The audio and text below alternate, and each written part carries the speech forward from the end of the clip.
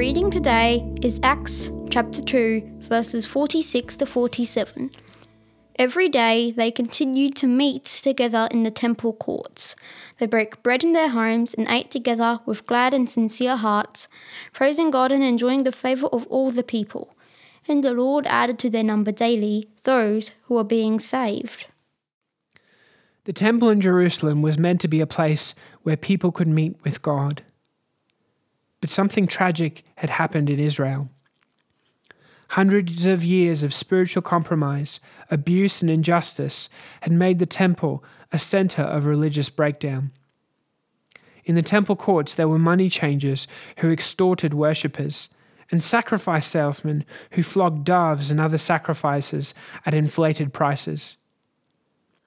When Jesus entered Jerusalem on the week of his crucifixion, he went directly to the temple and cleansed the temple by driving out the salesmen. In a fit of holy anger, he cried out, "My house will be called a house of prayer, but you are making it a den of robbers." In the preceding days, Jesus taught in the temple courts that his body, the temple, would be destroyed, but would be rebuilt in 3 days. This angered the high priests and temple elite, and they planned how to kill him. Sure enough, the temple of Jesus' body was destroyed, but 3 days later, he rose again. After Pentecost, the disciples of Jesus met every day in the temple courts. These people were no longer just meeting in the temple.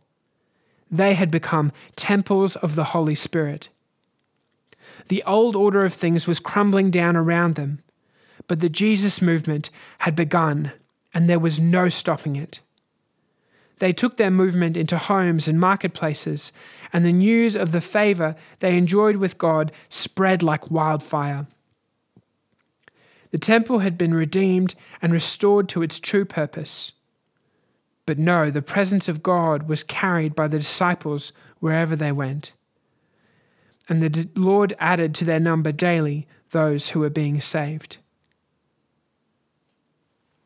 Living Lord, we thank you that we can regularly meet to worship and praise you.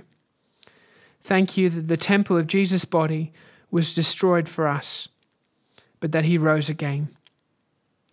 Help us to keep thanking and praising you this day and every day. Amen. If you have any questions or would like to find out more about our church, visit stbarts.com.au.